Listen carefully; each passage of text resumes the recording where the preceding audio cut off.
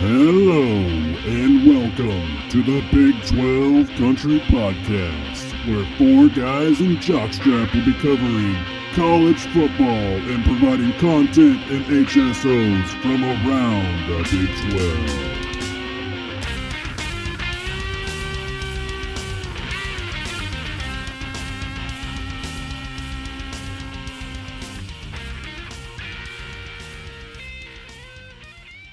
All right, everybody, welcome back to the Big 12 Country Podcast. I'm your host for the evening, Corey, and in studio with us we have Kendall. Hello.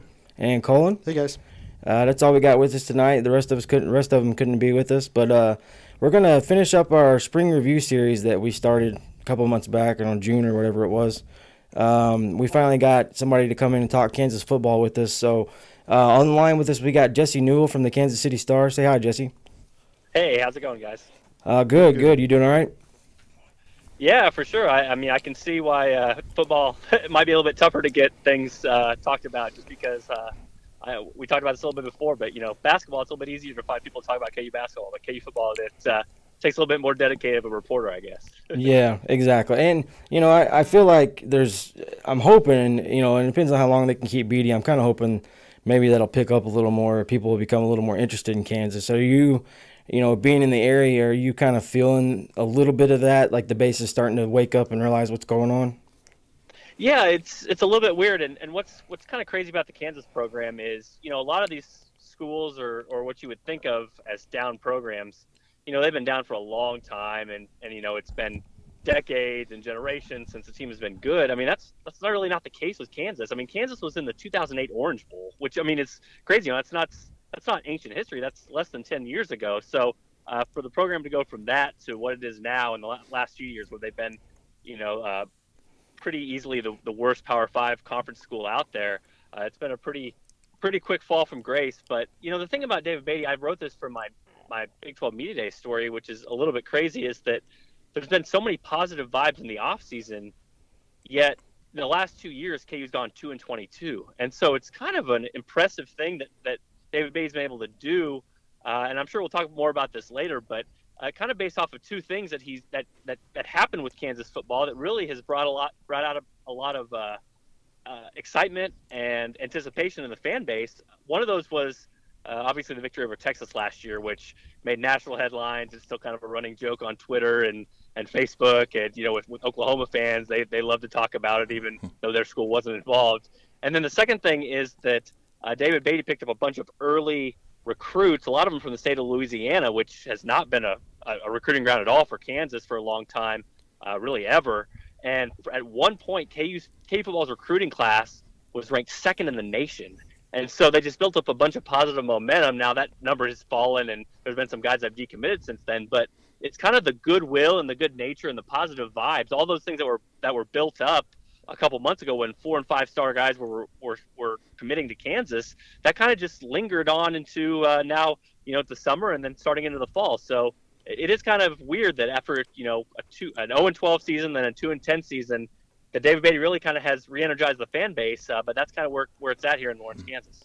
Well, and one thing we've tried to get the fans to understand, because, this being a Big 12 show, we've tried to get all the fans kind of on board, better understanding all the programs. That's kind of the purpose behind this, the coverage, and getting everybody to know what's going on. And one thing we tried to get them to understand is just how bad Charlie Weis did when it came to getting players, or not, I guess, necessarily getting players, is basically just almost unwillingness to recruit worth of crap, or do anything positive, and how far they fell. And then now, getting these kind of players with a program that doesn't have a whole lot to offer on paper at first sight until you sit down with Beatty.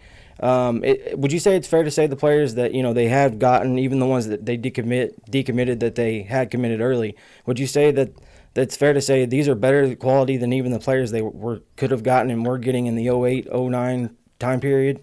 Oh yeah, absolutely. And again, that doesn't mean we know how football works. I mean, a verbal commit doesn't mean anything until they sign on the sheet of paper. Now, they've moved up the early signing period this year, so maybe that'll help Kansas. Maybe some of those guys, or one of those guys, that can get locked in and get in, in there early so that they can lock them up. But throughout Rivals, they do the top 300. KU's never had a top 300 recruit ever in Rivals. Oh, wow. And at one point they had two of them. and they still have one in the top 25 right now, Devontae Jason. It's kind of interesting if you go out and Google Devontae Jason. He's still getting interest from all the schools you would expect. He's from Louisiana, so LSU is still contacting him, Alabama, all these things. And I don't remember the recruit analyst's name, but there was one guy in particular when they wrote about Devontae, basically just said, right now this kid, this is a unicorn. He's like, I compare it to a unicorn because I've heard they exist, but I've never seen it exist. He's like, if this kid really goes through and signs with Kansas, then I'll believe in unicorns, because up until now, something like this has never happened in the history of college football recruiting. So that's the kind of thing you're talking about. And, David Beatty's been really smart about this in a couple of things. As you guys probably know, Memorial Stadium is an eyesore. I mean, it's the worst stadium in the conference. It needs to be renovated. The athletic director, Shane Zenger, actually announced at a booster event last month in Kansas City that they were kind of making tentative plans for a $300 million stadium renovation, even though it's in the very, very, very early stages, to the point where he won't even talk about it publicly in the media. But what David Beatty did, which was really smart, is not only to he brought in Tony Hull, who is the main assistant who has done the recruiting. He was a Louisiana high school coach, and so he's kind of had the contacts down there to bring in these Louisiana kids. But the second thing is they renovated their locker room and made it look really nice. And so the things that they've really focused their money on, they've taken $2 or $3 million and they've made an amazing, top of the line, one of the best in the nation locker rooms. And that's a place where all the kids are all the time. And that's a place you can recruit to. And that's a place where, you spend 80, 90% of your time. You really only play on the field on Saturdays, so he's been smart about it, where he's used the money that they do have, and he's fixed up the places that he can sell to recruits and that players will be in most of their time. So it's kind of been that sort of thing for KU to get some of these recruits in, not only having the context of Louisiana, feeling comfortable with the coach that a lot of kids know down there, but also kind of spicing up the things that don't cost as much, but yet are very, very important when it comes to young kids, recruiting, and bringing in kids on campus visits to say, wow, this is top of the line at the top of the line, and where Kansas really can't compete with any other school out there. So that's kind of been part of the buzz that's been brought up, is that these kids are at least considering Kansas just because they see some of the facilities when they go on their campus visits, and they know that those are top of the line, even if some of the other things aren't. Right. One thing that we here on the show, we've been very high on Beatty and kind of the momentum that Kansas is starting to generate. And one thing that really kind of led us to this was watching last season. No matter what the score was on the scoreboard, the kids played hard every single down. They just kept battling and battling. To me, we haven't seen that out of a Kansas football team in quite a few years. So, it was really refreshing seeing that. Can you kind of talk about him as far as like motivating the kids to keep playing and just, down by down? Yeah, it's funny that you mentioned that, because on Monday at Big 12 Media Days, I asked him a question about coming in and how much, it was kind of in the story too, just basically for Kansas, how important was it?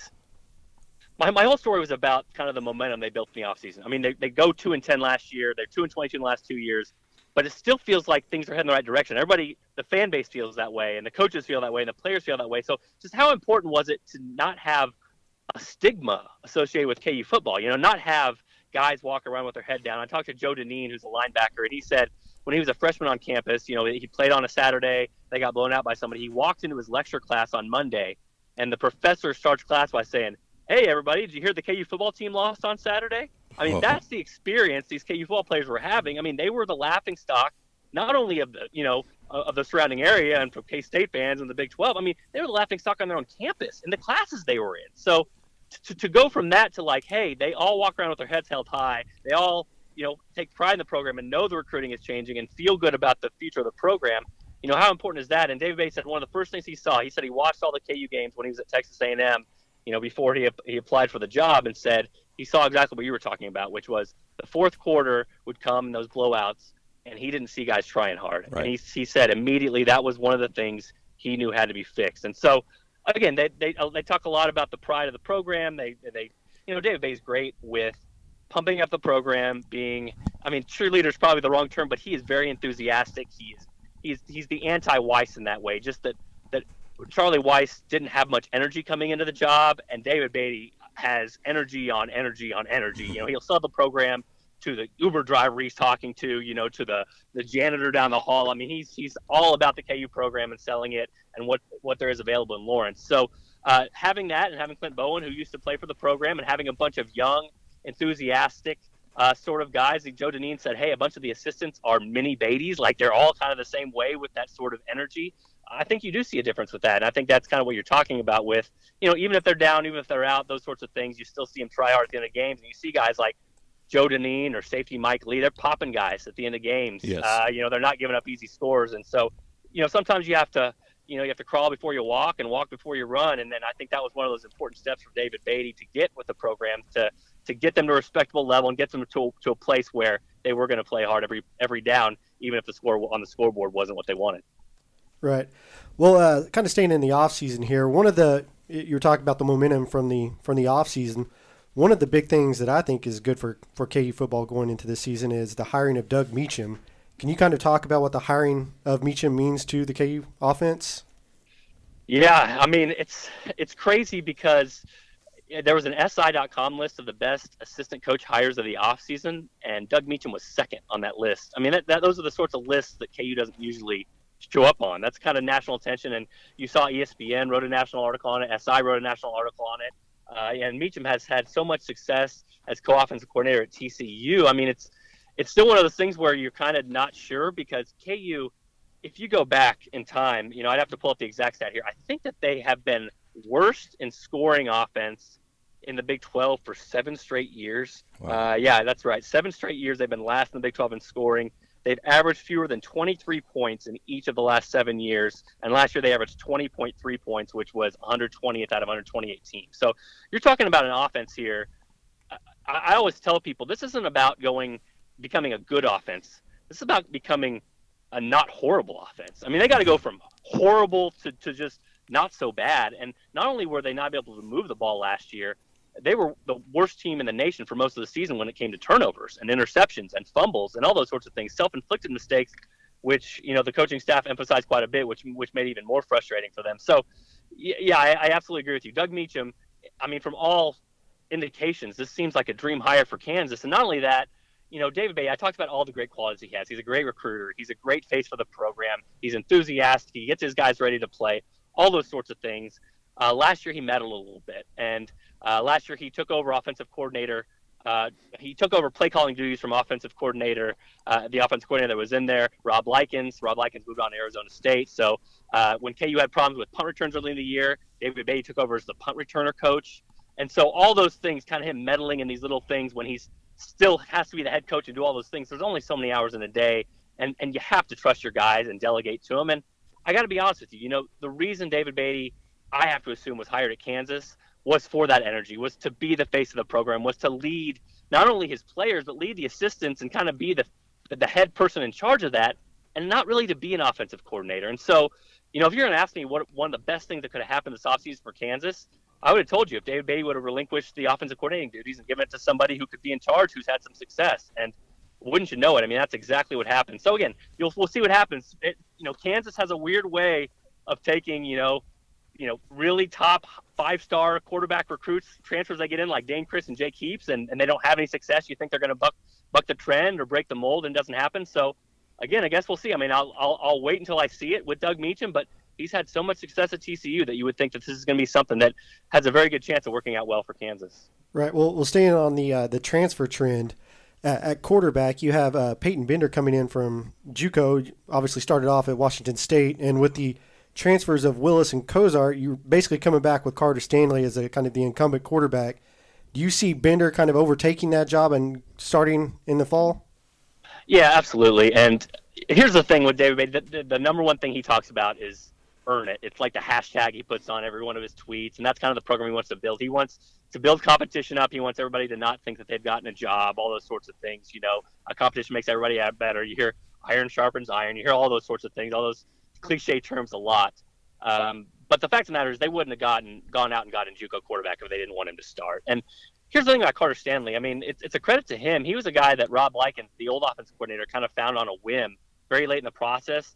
I think his only other Division I offer was UConn at the time, and that's not. I think there's 1AA still, if I remember right, if they haven't moved on up. So again, he had really only low-level offers, and he came in and he sparked Kansas last year. I mean, the thing about him was just positive energy. Again, a good energy in the huddle. He was making quick decisions and wasn't turning it over as much as the guys that were ahead of him before. And so the thing about him, though, he doesn't have all the physical tools. He doesn't have the greatest arm. He doesn't have a quick release, and he's kind of one of those, you hear the term all the time, gamer, and sometimes gamer can be a good thing. He can make plays outside the pocket. He can kind of improvise on the fly. He can get you some yards maybe when you don't think he can running wise. But gamer can also have a negative connotation, which is basically you don't have the arm to stick in the pocket and just kind of make every throw that needs to be made. So that's why they brought in Peyton Bender. You'll hear David Beatty say over and over again about how quick his release is, how accurate he is, how strong of an arm he has. He briefly played under Mike Leach at Washington State.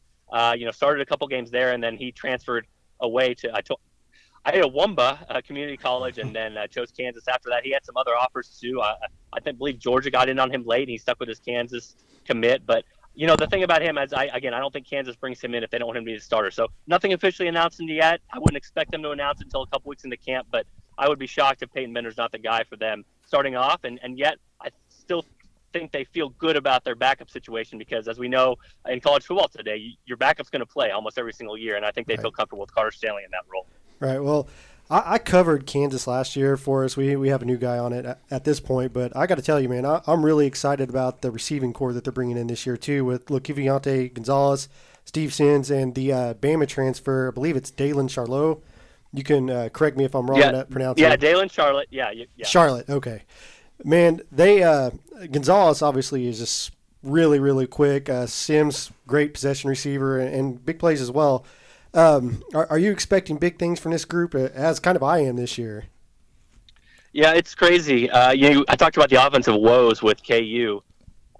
Before last season, KU didn't have a 600-yard receiver since 2009. To put that in context, the previous season, Oklahoma State had 3 600-yard receivers the same season.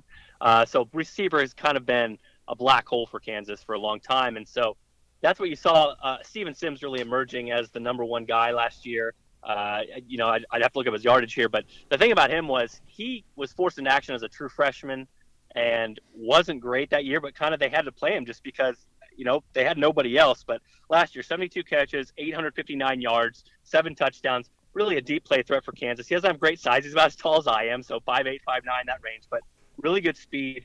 You talked about Dalen Charlotte. I mean, a transfer from Alabama. Again, some of the things that you don't usually talk about with Kansas football is getting transfers from Alabama, and so it seems like more of a possession guy, a guy that can snatch the ball out of the air, really good at going and getting the ball, a good route runner, strong, that sort of thing. Not the best speed on the team, but good enough speed, that sort of thing. And so, a lot of people are excited about him. And then, Laquiviante Gonzalez is kind of an interesting character because I think that there are a lot.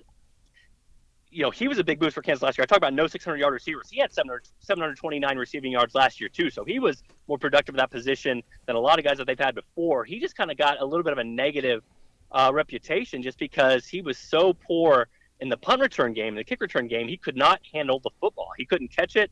He couldn't hold on to it. He had a bunch of fumbles in that. He actually ended the season with negative punt return yardage. I don't know. It's amazing that can happen in today's college football. And again, that was a position that David Beatty took over after 2 games in the season to try to make it better. But I looked it up, and on Twitter they had it. Pro Football Focus talked about the Big 12 and guys breaking tackles and the leaders in broken tackles. And Laquiviante Gonzalez led the Big 12 in broken tackles last year from a receiver. So he's got some playmaking ability. He's a guy, if you get him in some space, he can juke, he can dive, he can get around guys, those sorts of things. So I absolutely agree with you. At a receiver position, they've never had this good of depth, and they've never had this good of talent, at least going back to the Orange Bowl team back in 2007, 2008. So there's a lot to be excited about there, along with some of the young guys, and that really gives you some optimism if you're a KU fan looking at it, especially with Doug Meacham coming in with all the success he's had at TCU with an air raid offense. Definitely.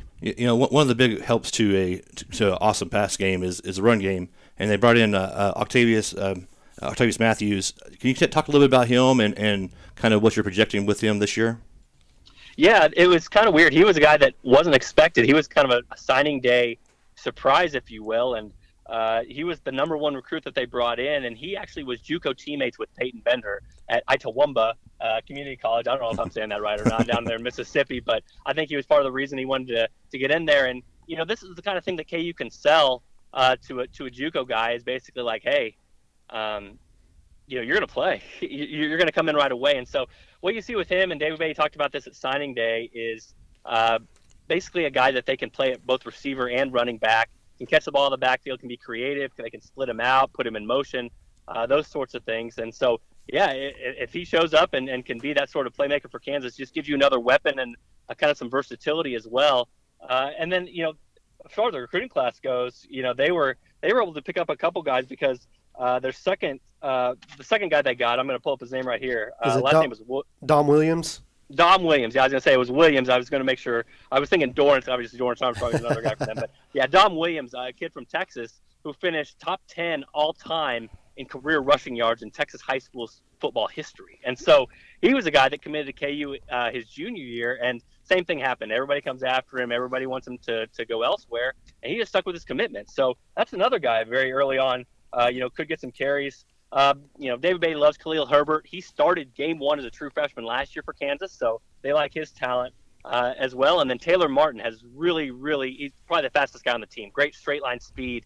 Hasn't been able to juke that much or be great in the system just yet, but I think they have high hopes for him just because of the natural talent that he has. So we'll see with the running back position. I mean, I think more unknowns there than the wide receiver position, but again, enough potential there to where you could see it would work out for Kansas, and they would kind of have some weapons to go to if they wanted to have some depth and also have some guys that they could get out there in space and show off their speed.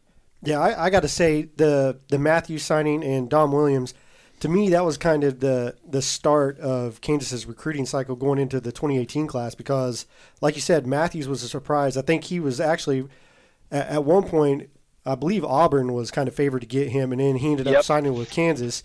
And then we were really high on Dom Williams all towards the end of National Signing Day. I was concerned that he would go elsewhere, but, that was a big pickup to me. But to me, with those guys and then just the way that the recruiting class for 2018 started, I think it kind of all starts there. Yeah, and again, the 2018 thing is just so up in the air. You just don't know. I mean, honestly, again, if you got David Beatty in an honest moment, I don't know what he would say would be a success. I mean, he said at Big 12 Media Days they don't recruit those guys if they don't think they're going to get him. So, in other words, you don't just recruit those guys to build up positive momentum and then have them leave you in a lurch with a bunch of scholarships left over. But it's also true that one time they had a 4-star guy from Louisiana. He decommitted. And the very same day, the second-ranked player in Missouri committed to Kansas. It kind of took that open spot. So it is kind of interesting how this has happened. Again, not only has it built up some momentum with the fan base, but it seems like, once you get some guys to say, hey, I'm interested in Kansas. Yeah, Kansas is a good place. Yeah, and you see it on Twitter, Facebook, Instagram, what all those kids are reading, you kind of start to convince people that there's something building there. And so, well, again, we'll see with that 2018 recruiting class. I don't know where KU's going to end up. I mean, I think they were 28th. In Rivals rankings last time I checked, which still would be really high for Kansas. But again, will Devontae Jason stay as a 5-star? Will he be the unicorn that has never happened? I don't know. I mean, probably not. But if KU gets a couple of those Louisiana guys to stick and play with their high school teammate Mike Lee, who was a freshman All-American last year at safety for Kansas, you could consider it a really good recruiting class. And again, a step in the positive direction, especially if they can get a pipeline down there to Louisiana where so much talent really doesn't usually leave the state. They returned 4 starters in the offensive line. You guys picked up another Bama transfer, Charles Baldwin. Do they feel like he can fill that 5th spot? And if so, how good can this line be, you think, returning 74 starts? Yeah, that's been a huge weakness for Kansas. And, the thing about the offensive line is just KU the last 2 years has had so much inexperience there. I mean, you look at a kid like Hakeem Adeniji, who, I mean, he's a player if you talk to anybody in the league, and he could be in line for all conference honors if he continues his growth. But he came to campus. He actually had a cashew allergy. He was supposed to get an Air Force and had a cashew allergy. They wouldn't let him in Air Force. So at last minute, he comes to Kansas, checks in there about 265 pounds in the middle of the summer, and he's their game 1 starter at right tackle. And by game 3 or game 4, moves over to left tackle. I mean, that's playing Big 12 at 265 pounds. And so now he's at 290, 295. Can add a little bit of weight, maybe can hold those guys off a little bit better. But you're right. Zach Yenser, it's kind of crazy. He was the offensive line coach for Kansas. He was at Cal a few years back, and they did the same thing. They basically came in, didn't have much they could do, didn't have many numbers. He basically just started a bunch of freshmen, and he's talked to me about it a lot, and he said those kids grew up, and they figured out what to do. And by year 3, they all were together and cohesive and big, and that was when Cal really started his turnaround. And so now you're looking at Kansas, and yeah, you're going down the line. Hakeem Adeniji as a sophomore should be better, and Jason Rhodes has experience, and Mesa Riberty is another guy they pulled out of basically nowhere. Lewisburg, Kansas, who was originally a walk-on, but he's he's a sophomore, and he started every game last year. And then, Larry Hughes, you talk about Charles Baldwin. I don't know what to expect from him. They've said good things about him, but we haven't seen him on first-team reps, at least of the last practices that we saw in the spring. So, who knows with that. But, I mean, they even have other depth. Jacob Bragg played, Antoine Frazier's played, Cam Durley's played. And, you're going from a team that when this staff first showed up had, didn't have enough bodies to go too deep at the offensive line to a team where now you feel comfortable with a too deep in there and really comfortable with the starters that are starting to gain some cohesion. So, yeah, that's a huge, huge deal for Kansas. And, again, you can't undersell it. It might be the biggest deal for Kansas going up this next season just because we know how important that line is. And if the quarterback that has no time to throw and the running backs have no lanes to run through, you can see Big 12 teams and the top elite teams separate themselves very quickly. And so the hope is that for year 3 for Kansas, that KU's offensive line becomes much closer to a Big 12 level. All right, now switching over to the defense side of the ball. To me, one of the bright spots or potential bright spots this year is definitely the defensive line. I feel like they really could make great strides this year and help propel Kansas into winning some ball games this year. Can you just kind of talk about the guys up front and kind of what you're hearing and kind of a little bit how good is their depth behind the 4 they have starting there? Yeah, I mean, well, you got to start first. I mean, we'd be remiss if we didn't talk about Dorrance Armstrong. Right. He voted the preseason Big 12 Defensive Player of the Year. And again, you want to talk about things that Kansas does not usually have is since the Big 12 started, KU's never had it. They've never had the preseason Big 12 Player of the Year. But last year, he was kind of neck and neck, him and K-State's Jordan Willis for that honor. And then Jordan Willis outplayed him in that final game that KU had at K-State and very well deserving. Jordan Willis gets drafted high and all those sorts of things. But Dorrance, it's kind of a crazy story. In the preseason last year, they had a scary freak injury. His cleat got caught, and at least according to Coach David Beatty, he had a partially torn ACL, and they basically just kind of rehabbed the muscles around it, and he was timid at first, and so you didn't really see him turn it on until the second or third game. They also kind of had him in a stand-up role, kind of Von Miller, where he's going up and down the line in different places, and he wasn't really comfortable with it at first, so they moved him over just to an edge rusher, and, man, he just completely took off, and then they started tinkering with that stand-up role a little bit late in the season again, and he was good at that late in the season. So 10 sacks last year. I mean, everything really starts with him. And not only that, he kind of took some of the headlines away from Daniel Wise. And Daniel Wise was Pro Football Focus all Big 12 first team last year. Kind of a guy in the middle that took up a bunch of defenders and made a lot of tackles for losses that maybe didn't get the headlines that some of the other guys did. But, you mentioned it. Those guys should make it a lot easier for the other players. And so, they have high hopes for some of the guys coming in. Willie McCaleb is a guy, a JUCO transfer coming in. Isaiah Bean, they played as a true freshman, a really athletic kid who, they think could be a good edge rusher. Josh Ahambe had a great spring game. I believe it was 4 sacks in the spring game, and, they're excited about maybe what he can do. And then, DeIsaac Davis, he was a local kid from Wichita who was kind of a space taker up in the middle last year and gave them some stability at that position, hoping kind of for the same things there if you want a 2-gap, those sorts of things. So, yeah, for Kansas, it's going to start with Dorrance on the defensive end and getting pressure and Daniel Wise and kind of those guys being themselves, and then hoping that 1 or 2 of those other guys emerge because they should have single teams all day. They should be able to get to the quarterback if they're able to do it. KU didn't have that guy last year, so it'll be very important for them to get that guy this year. And whether we mention it here later or not, the biggest question mark for Kansas defense is the secondary. I mean, they basically lost everyone except for Mike Lee, who was a freshman All-American at safety. And so that's the one place where you really don't want to have inexperience, and KU's going to have a bunch of inexperience on the back end. Right, and staying on the defensive side here, I also have concerns about linebackers. I mean, you guys lost a lot there as well. I mean, Joe Dineen's coming back, but let's see here. It says 27 of the unit's 36 starts are gone now. Do you have concerns with linebacker, or are there guys on campus right now that are going to be able to contribute and pick up the slack from last year?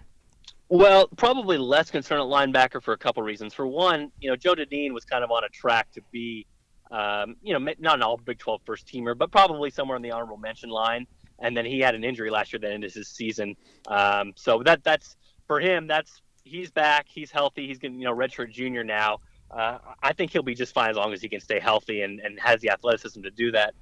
Keith Loneker stepped in last year, and it's funny, he was high school teammates with Joe Dineen at Free State. So they basically, Free State as a high school here in Lawrence, I'm about 100 feet from it right now. But so those guys basically played together there in high school, and now they're playing together at Kansas. He is getting bigger, stronger, kind of more growing into the role. And I saw a Pro Football Focus stat last year. I think he had the fewest, or it was something like he had the fewest missed tackles of any player percentage-wise, something like that. So kind of a sure tackler. And there were some games where he had a bunch of tackles for KU in there. So the other thing about their scheme is they play the nickel a lot in there. So it's usually just a rotation of two guys, and then they want to rotate. You need to get more than two linebackers in there. So they're going to rely on Denzel Feaster and Osaz Ogbawar, that sort of thing, some of the depth that they need to develop. But again, if you can limit to two guys and you feel pretty good about the first two in there, which Loneker played a bunch last year and Joe Deneen is a guy they expect a lot of this year, then maybe that can be not as much of a concern, especially considering the secondary and all the pieces they lost last year. Right. Well, staying on the secondary, obviously you lose Fish Smithson. Mike Lee, I was telling the guys the other day, if I had a vote for the All Big 12 team, he's one of my first team safeties. The guy was just absolutely amazing last year with the big hits and the big plays that he had. You mentioned you were concerned there. Who have they brought on, or who's going to be able to step up that was maybe a backup last year to step in and fill some of that production? Yeah, absolutely. And Mike Lee, he should be better too. He came in as a true freshman. He should have been a high school senior. But again, I talked about Tony Hull and Louisiana connections. He brought in Mike Lee. They kind of snuck him on campus, and he did all that as an 18-year-old, basically. When I talked to him in spring football practices, he told me the next week he was going back to his high school prom. That was after he already earned freshman All-American honors in college. So that's kind of crazy. And, David Beatty will tell you a lot of the hits he made. He's a huge hit guy. He's not very big, 5'9", 185, just throws his body around. But a lot of times he was just following the guy in front of him, and he didn't really know where he was going. But he just has the athleticism and the instinct, so he's able to kind of play on that. The more he learns about football, the better he's going to be. But, the one guy that to look for this year, I think, at cornerback, the guy by the name of Hassan Defense. Yes, Defense. So Hassan Defense, perfect name for a cornerback. But he's a JUCO transfer, and basically from the day he stepped on campus, he's been a guy that they've talked up. KU football for their spring game kind of had a little draft between coaches, and I think he was the 4th or 5th pick in that draft, which lets you know how high the coaches are on him. So he's going to have big things expected of him, and they hope that he can step in right away. Kyle Mayberry's a guy. He was a highly rated recruit the year before in their recruiting class. Didn't really see much action last year. He didn't redshirt, but he got out there a little bit, but maybe he didn't play as much as he wanted, but he's going to be relied upon big time this year. And then Tyrone Miller's a guy that played some cornerback for him last year, and they moved him to safety. He's going to be a starter basically for them unless something goes wrong. And you want to have depth there, and I don't know that KU has a bunch of depth there. Bryce Tournain's another kid from Free State here in Lawrence that they like, and that can fill in both safety and cornerback and nickelback, kind of go between those positions. But I don't even think it's a secret. The biggest concern for this KU team, and you'll get the coaches to say it, is the secondary, and you know why. You've seen these Big 12 passing offenses. If you can't cover these guys, you're going to be in big trouble, and I think that's the biggest fear for KU going into next season. Well, a while ago you brought up the punt return game, and you talked about how Speedy Gonzalez was having trouble back there. What are the plans going forward this year as far as in the punt return game? Yeah, it's early to tell right now. We haven't seen him in practice yet. I would have to assume Jalen Charlotte would be a guy that they would put back there just based off reputation and kind of the things that he can do. But again, we'll see. They need better answers than what they had last year, and David Beatty's relinquished that. So I think that's good that he just kind of remains as the coach and oversees what he needs to oversee. But yeah, we'll see. I would expect Charlotte would be the guy for KU to give him another opportunity to be a playmaker. But there's other guys out there too. Steven Sims, and we've seen in college football the punt return game isn't as big as it used to be, just because some of the spread punt formations and things that teams are doing. But you can't have negative 19 return yards or whatever it was last year. Maybe the worst mark in NCAA history. I think it only goes back 20 years, but it was the worst mark I ever seen, at least in the records that I can find. You can't have that. You got to at least go forward or catch it and stumble a few yards ahead, and KU just needs to be not horrible in that area like it was a season ago. Do you guys have an answer to replace the kicker Wyman? Yeah, coming in, they have a guy, Liam Jones, that they really like. And again, true freshman, so you don't know, but they had to address that position. And Wyman had a huge leg. It was great on kickoffs, but just field goals. They've had so many problems. He was a kid that actually came from a walk-on tryout. He was in the stands for a game, looked out at what he saw and said, hey, I can do better than that, and came out and tried out and was on the team and was the starter for a few years there. But they're hoping for better things from him. They're hoping that he can be better, but we'll see. A true freshman coming in, and they're hoping. I believe, if I'm not mistaken, and they're really secretive about this sort of thing, but I believe that they gave him a scholarship, and that's kind of when with kickers that if you're really trying to address the position, you give a scholarship because you want it taken care of. And again, they're kind of pinning their hopes on him and hoping that he can take care of that part of the game for them. Right. Well, I think that's pretty much wrapping up on the team part, but not to put you on the spot here or anything, but what are you kind of foreseeing for record this year? If you had to put a guess out there. Yeah, it's crazy to talk about because of what's happened so recently for Kansas. I've seen the Vegas lines; it's either been 2.5 or 3 wins. I think they went from 0 in Beatty's first year to 2 last year. I think 3 would be basically the fan base would be like, okay, you know what I mean? Like, okay, that's all right. Like that's not super progress, but that's fine. I think 4 wins, and this sounds weird to say. I mean, everybody I say this to and thinks I'm nuts, but I think 4 wins would be a huge, huge win for Kansas, and people would be very excited about that. But you look at their schedule, and their non-con schedule. They start with Southeast Missouri State at home, should be a win. Central Michigan at home, again, you just don't know. Okay, you lost at home to Ohio last year, and then the third game is at Ohio, which, again, if you lost to them at home last year, it's going to be a tough game to go on the road there. Not to mention that the craziest stat of all for Kansas, which is KU has not won a road football game since 2009. That's crazy. 2009. Wow. iPads were not invented yet. So we're talking about KU has not won a road game since iPads. So, wow. I mean, that is one of the craziest things. So, again, when you're talking about big dreams, and again, it sounds big dreams. It sounds weird to say 4 wins is big dreams. But, again, if you're going to get to 4 wins, you probably got to win a road game. You know what I mean? And that's not something that's happened in, what's this now, 7 years going on 8 years. It's, if you go back in the college football reference record books, it's the second longest Division I streak ever for a road losing streak, second to Western State. It's from like 1920 to 1929. So a team that's not even in Division I anymore. So again, if you're putting me on the spot right now, I would say I think the safe bet is 3. I think that they probably take care of Southeast Missouri State. They take care of Central Michigan at home, and then again, you wouldn't expect them to beat Texas, but maybe they pull off one of those games in the Big 12. I mean, I don't know which one it would be. I can't tell you right now what it would be, but you get a chance against everybody. You get, maybe you're 20% to beat Iowa State, and you're 10% to beat, Texas Tech, and you're 15% to beat West Virginia. You add them all up, maybe one of those games, everything falls your way and you win. So I'll put them at 3. And again, I think that the fan base would not be getting the pitchforks out for that, but I think they would see that as another step for the program. They wouldn't be giddy about it, but they would at least kind of be willing to see this out and expect maybe 5 or 6 wins the next year under David Beatty. Well, I mean, anytime you're doubling your win total, I mean, I know 4 doesn't sound like a lot, but anytime you're doubling your win total, people have to be happy about that as progress. And as far as the Big 12 game, honestly, I think they got a really good shot at beating Tech coming off the bye. All of us, I think it's fair to say, I don't know if we've said this on the show yet or not because we haven't done our previews, are not probably picking them to finish last. We all think there's a good shot they could be better and Tech could beat them. So, I mean, that's just our opinion on it. That, to me, if I was looking for a Big 12 game, that'd be the one I would look to first. Yeah, and it's KU's schedule's kind of crazy too, because you look at the first 6 games: home Southeast Missouri State, home Central Michigan, at Ohio, home West Virginia, home Texas Tech, at Iowa State. So I mean, those first 6 games, it's kind of like, well, you should have a shot in those, and then the last half of the schedule is like, oh boy, you know what I mean? It's basically the rest of the conference, lots of road games, all those sorts of things. So.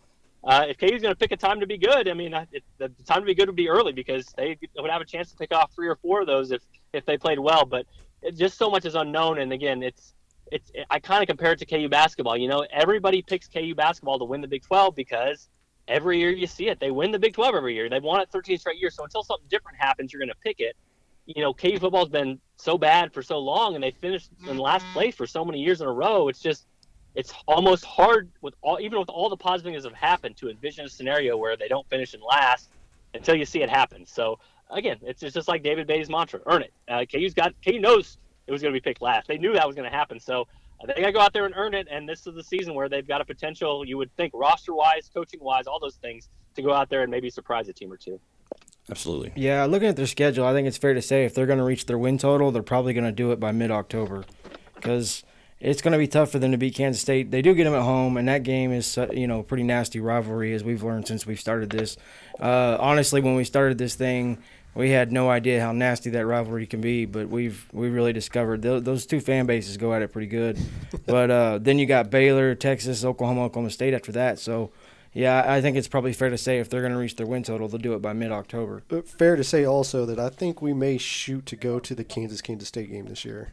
Yeah. We can do that. Yeah, that's one. We were looking for a road game to go to. That may be the one. Well, yeah, and you're right about the rivalry. It's pretty intense, and the funny thing is it's kind of intense without either football or basketball being on the same level recently. You know what I mean? Like Bruce Weber's programs have been okay, and they've beaten KU every once in a while, but K-State hasn't been elite. You look at KU Missouri a few years back where KU football and Missouri football were both in the top 5 for that one game, and then in basketball the next year they were both top 2 seeds in the tournament. Both were really good. That really kind of fuels the rivalry sometimes. But KU K-State continues to go on even when the two programs, both in football and basketball, kind of have headed in opposite directions. And even with KU playing that game at home, man, I've seen enough KU K-State beat downs by K-State to not think that KU has a great chance in that game again until I see something differently from KU. Sure. What kind of expectations do you think you've got for them against TCU? Do you have a good pulse in it? Because that's another game that, TCU has a shot to be pretty good, but then at the same time, there's a lot of people. I feel like people are all over the place on TCU. Where are you at on them? Do you have any idea? Not really. And the weird thing about Kansas is if you go back in their history, they've played TCU within a possession, basically, or down to the fourth quarter 4 years in a row. And I don't know how to explain it, and I don't know if anybody knows how to explain it. But KU always plays TCU close. I mean, when TCU comes into Kansas, it seems like they're always really cold, and they sleepwalk through it. And then a couple years ago, KU had the ball driving. I believe it was down 6 at TCU with a chance to win it when that team was just stacked, and KU had nothing going for it that year. So. I don't know exactly what it is. It could be some of the KU coaching ties. Kenny Perry, the cornerbacks coach for Kansas, used to be at TCU. Clint Bowen seems to have a pretty good idea of what TCU does on offense. I don't know. I don't know exactly what the secret formula is, but for Kansas, they've played them close again at TCU. That's going to be tough, and if I wouldn't expect anything but a 3 or 4 possession game again in that one, just based on how good the two teams are. But for whatever reason, TCU has just had a dickens of a time with Kansas, but still somehow is able to pull out in the fourth quarter and win those games. And you can ask Gary Patterson, he'd be the first to tell you that game, they can't get excited for that game for whatever reason. So Kansas always seems to give them problems. Real quickly, is one more thing, and we'll let you go. Memorial Stadium, we haven't really seen it, real full and crazy, other than maybe that one season. What kind of, and I know it's not the best facilities in the way it's built and everything, but what kind of home field advantage can that place provide, if any, without updates? Like if they started getting hot, and people did start showing up to the game, does it provide any kind of help, in a home field advantage or anything? Well, the Orange Bowl year, there were sellouts, and it was a real thing. KU football was the buzz, and everybody was going to it, and it was popular. And, that's the thing around here. And it's hard to explain to people that, come from football schools or cover football schools, just how Lawrence is. KU basketball is the show in town. Like, there's no Kansas City pro sports team after the Chiefs are done. So from January to March, like, the whole area revolves around KU basketball. And so, KU fans really are okay if football provides a 1 to 2 month distraction to get them to late night in the fog. You know what I mean? Like, that's okay. That's not horrible for them. But at the same time, if there's something to be excited about, KU fans will show up. They'll be there. They did for the Orange Bowl year. Now, it hasn't happened lately. You talk about home field advantage. The first thing that popped in my mind is I wanted to ask you was, well, it depends on which team they're playing, because, if they play K-State, it's a great home court advantage or home field advantage for K-State. If they play Oklahoma, then Oklahoma's fans come up there and cheer real loud. That sort of thing. About the only home field thing that KU can point to is sometimes it is really cold in those games, and a lot of KU's games are 11 a.m. games because TV doesn't want it. So, yeah, the fans will show up if they win, and so it's kind of a chicken or the egg thing right now with Kansas football. Again, they've built some positive momentum. People are optimistic, but if KU starts off 1-3, it'll be basketball season again. So it's kind of just in that revolving pattern where one thing has to happen so the other thing happens, but one of those has to break the cycle first. So it's on David Beatty and the KU football team to get some wins and get some momentum built up early so the fans will show up later. And there hasn't been any rumors at all on what the building will be on the facilities they're upgrading. Are they? Yeah, I'm sure they're going to do something to Memorial Stadium, but you guys aren't hearing anything yet on what they might do. Well, like I said, Shane Zanger talked to about it at a meet and greet in Kansas City. Afterwards, we went up to him talking about it. He said, can't release these plans. Plans are going to be released in September. He did talk about a practice facility, which would go up first, an indoor practice facility. KU football doesn't have that yet, which is crazy to think about in today's age of college football. I can't imagine that there's many facilities or many programs out there that don't have an indoor practice facility, especially when you're talking about a Power 5 program. KU does have Anschutz Pavilion, but it's not made for football. It's kind of like a track indoor facility that they use when they have to. So that'll be the first thing done. And the challenge of Memorial Stadium is that it is this big Coliseum type structure that needs a lot of renovations. You can't really open it up because of the way it was built, and it's a World War I memorial. So it's like you don't want to tear it down and rebuild because there are people that put an effort to make that something that paid tribute to, the military and all those sorts of things. So it's kind of a tenuous topic when it comes to that because KU's going to have to really, $300 million will buy you a nice stadium. I think that's about what Baylor's stadium costs, which is state of the line, state of the art, that sort of thing. Also, KU's campus is situated where if you look from one direction, the campus you can kind of see in the background, it's a great spot for the stadium. Like it's a great view of campus and kind of one of the picturesque places. It's just the stadium is a dump. So it's going to be complicated. It's going to be something that's going to take a few years, and it's going to take a lot of money and a lot of donors that haven't stepped up yet. But again, that's why it's so important for KU to build some football momentum, to get people to open up the pocketbooks, to get this thing rolling. Because as of right now, those are great plans, those are great dreams, but they're very much in the planning stages because you can say $300 million, but until that money's in the bank, nothing's going to happen. Well, that sounds pretty good. It answers all my questions. You guys got anything else for him? No, just other than maybe he just tell us where the fans can find you. Yeah, where's your Twitter handles or anything else you want to put out there so everybody can find you and follow you? Yeah, sure. Jesse Newell on Twitter, just at Jesse Newell. You can follow me there. Kansas City Stars, kansascity.com if you want to follow any KU basketball coverage. And then I won't – they don't put the bylines on there, so I won't release the names, but I can just say that there was a very, very good-looking writer who wrote the Athlon preview for Kansas football. So if you guys go out there and pick that up on newsstands, I can just guarantee you that the person who wrote that is very talented and also a good-looking dude. All right, man. Well, thank you so much for being on with us. Man, you really did awesome. We really appreciate that. Sure. Much more information than I think I've gotten the entire year we've been doing this show out of Kansas. So absolutely. Thank you so much for doing this for us. If you got anything, if you don't have any questions for us, we'll let you get out of here so we can do our closing thoughts. All right. Appreciate it, guys. Thank you. Yep. All right. Again, that was Jesse Newell with the Kansas City Star. You got your final thoughts on anything, guys?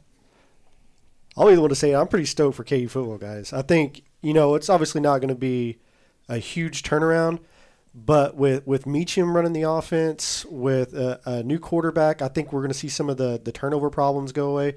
As we talked about last year, just the inconsistency at quarterback, the killer turnovers that they had, especially on the short side of the field, just really killed them. Even when they got something going, they would find a way to kind of trip over their own feet. They got some wide receivers. I'm pretty excited about the running backs. I know it may be a few years. I don't know.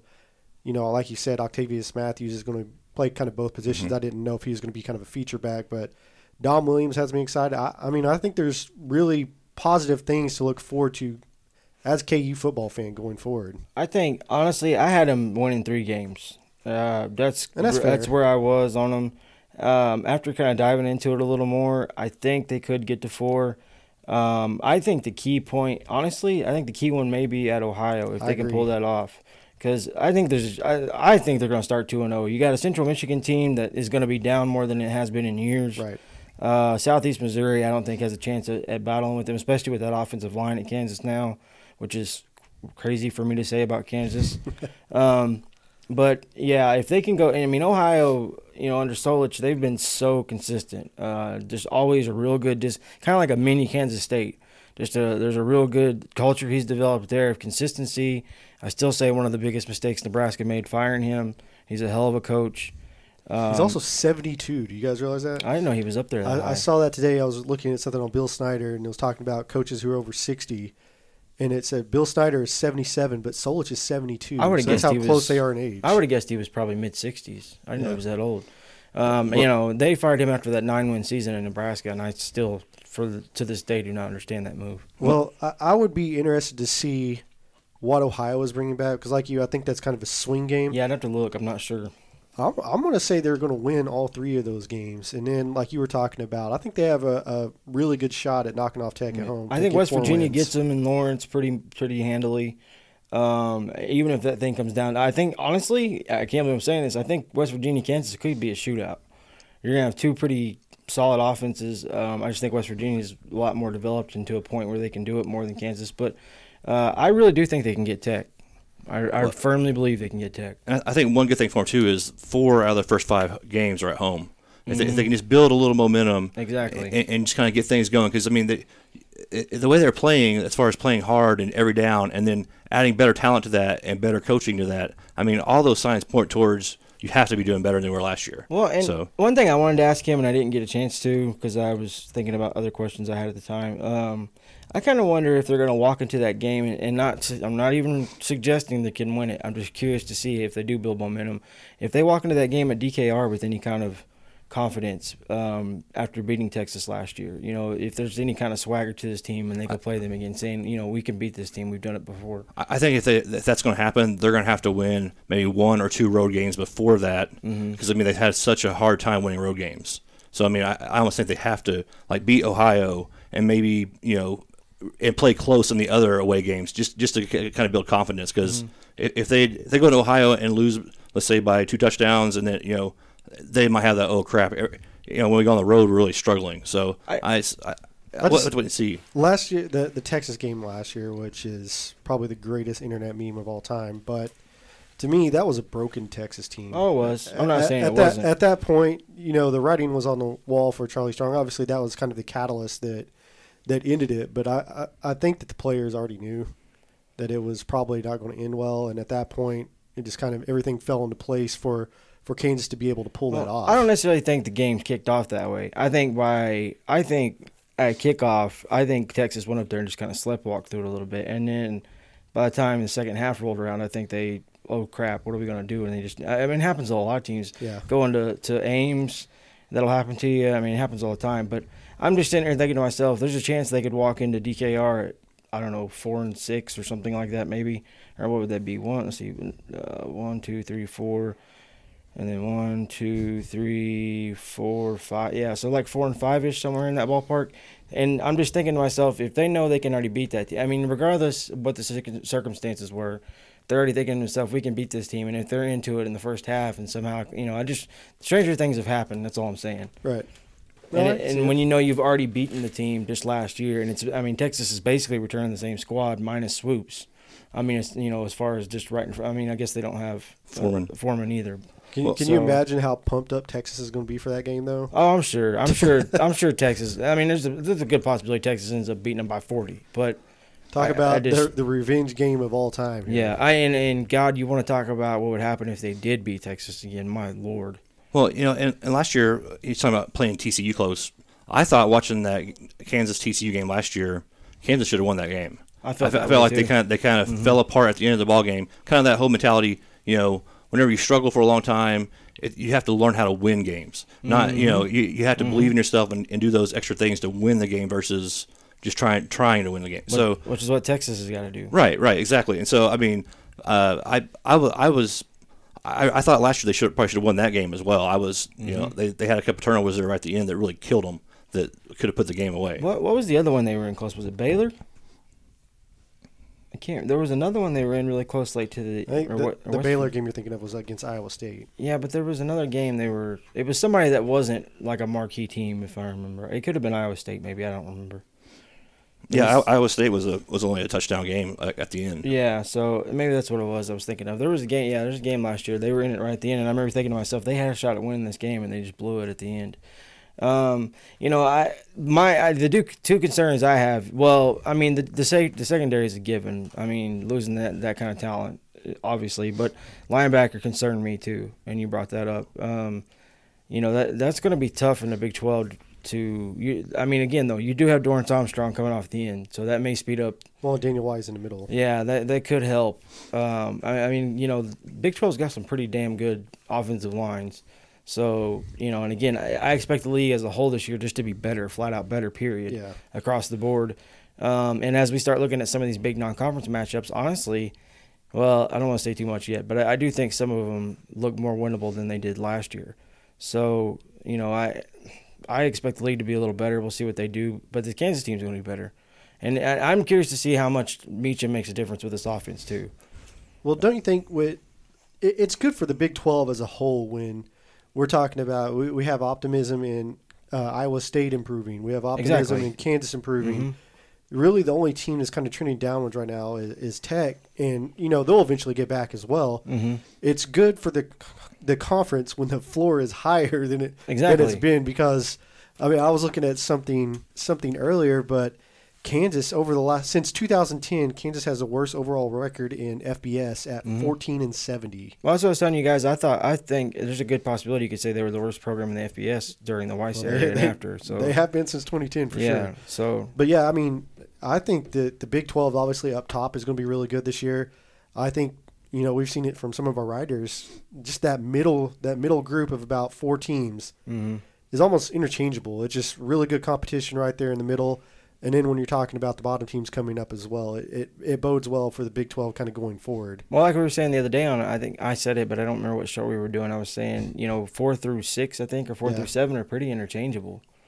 I mean, you really could. And a lot of people are going to have Texas about 4 to 3 in that ballpark. So a lot of people have Texas at 1. Yeah, I've seen that too. I don't know, man. That's a lot of confidence in a coach, because that's really the only difference. You got a coach. I mean, you can make an argument they won't be as good on offense unless Buechele just is a lot better all of a sudden. Well, another thing with Kansas too, when was the last time you could say, no matter who you are, you're going to have to go in there and play your butt off, because they're not going to lie down. And then this new offense, I'm anxious to see how explosive it is. I think it's going to be definitely they're going to put up more points than they did last year. So, and then the way how hard they play, and so I can't remember the last time when I said, whatever team goes into Lawrence to play, you're not going to be taking your shoulder pads off at halftime. You're going to have to work the entire game. They're going to make you work. Well, see, and that's what makes me interested in something like he had talked about. Remember, we talked about. I think we were just now talking about before we started the show how I was asking you guys, is there any of the teams from the South area that play up there when it gets cold later in the year? I mean, you just start getting up there and it gets late in the afternoon and it's cold and. They're just sometimes it's hard to get these kids. And again, like we were talking about the other day, they're not stupid. You put film on, they're going to look at this team and think they're better than Kansas, most of these squads. So there's a good possibility, especially if they had a hard-fought week the game before and a big one after, they just may not show up, and then God knows what happens. I mean, you end up with Texas last year, So, it wouldn't be absurd for them to all of a sudden knock off a Baylor in Lawrence or anything. Like, I wouldn't be shocked. No, I wouldn't either. All right, guys. Well, I guess that about wraps up this show. Is there anything else we need to get to before we get out of here? Well, just one thing I would say is just if you're a Kansas fan, you got to be excited going into this year, and hopefully, it'll keep building, because it seems like the team and the school, university is gaining momentum, so it's exciting to watch. For sure. Just kind of us updates here. If you haven't seen on Twitter, we just recently released team handles. There's an individual account on Twitter for each team, so KU fans, go follow yours. I believe it's at Jayhawks_B12C. Mm-hmm. There is a writer that will be kind of handling that account, and we'll all from time to time hop on it as well. So you'll have kind of your own dedicated coverage that you won't have to see so much of other teams. Obviously, still follow our main handle at Big XII Country. That's always interesting. Corey runs that most of the time, so it's pretty entertaining, especially with all the trash talk between the different teams. Especially when I haven't slept for 3 days. Right. Coming here in a couple of weeks, we'll have the website out. Brady kind of wrapped up the team pages, and we still have a few things to work on with it. And when it comes out, it probably won't be in its necessarily final form, but it'll be pretty dang close. So it's vastly superior to what we have right now. We're about to start, I think, beginning of August, maybe first week of August, we're going to start rolling out a lot more articles from our writers. It's kind of the launching point that I had set out for everybody. I would say that by this time next week, the website should be out, right? Or close to I'll make it? no promises, but 1st of August is our cutoff, so probably so. Okay. But it's definitely in final stages, so okay. It'll be coming out, and we'll be going into full season mode, guys. It's here. Yeah, it's here. Yeah, Monday night we record our is it Baylor we start with? Yes. Baylor preview. We'll start that. Since Kansas fans are listening, I'm not sure off the top of my head when we had Kansas down. I'll have to go look, but it seemed like it was later. I'm going to say it's probably going to be later since we're just doing this show. Probably don't want to do back-to-back Kansas. Well, I think on the schedule it worked out that way anyway. That I randomly wrote down that day. I think Kansas was because I was trying to do it to where we split up teams so we wouldn't have like multiple shows in a row where we were doing the team. There was something else I wanted to say while you were doing that. I was going to think of. Shirts I or can't something? remember what it was. Did you say church? Shirts. Oh, I was like, hell no. Shirts. Atheist Corey. Shirts. Yeah, I mean, I talked to her, but see, I have an idea too that we need to talk about off the air that I've added to this that I just thought of today. But yeah, it'll be part of the problem with that was she had an issue. She couldn't get to the office for the first couple of days this week, but she's finishing up all of our tests. I guess what do you call them? Tests, subjects Templates. or whatever. Yeah, for us to look at. And then we got to pick one, and then we're done. I mean, she already had the back pretty much written up like I wanted. So it's just getting the logo on the front figured out. So we'll get those out. We'll give those away. The plan eventually, I'm hoping, is also involve like every team color. You know, like maybe a green one for Baylor. You know, so on and so forth. So anyway, that should be about everything. Anything else we need to let them know before we get out of here? No, I think it covers everything. All right, guys. Well, I guess we'll talk to you guys pretty soon, Kansas fans. Maybe the preview. And if you listen to all of the shows, I guess we'll see you guys Monday then. If that's it, until next time, everybody say bye. Thanks, guys. See you guys.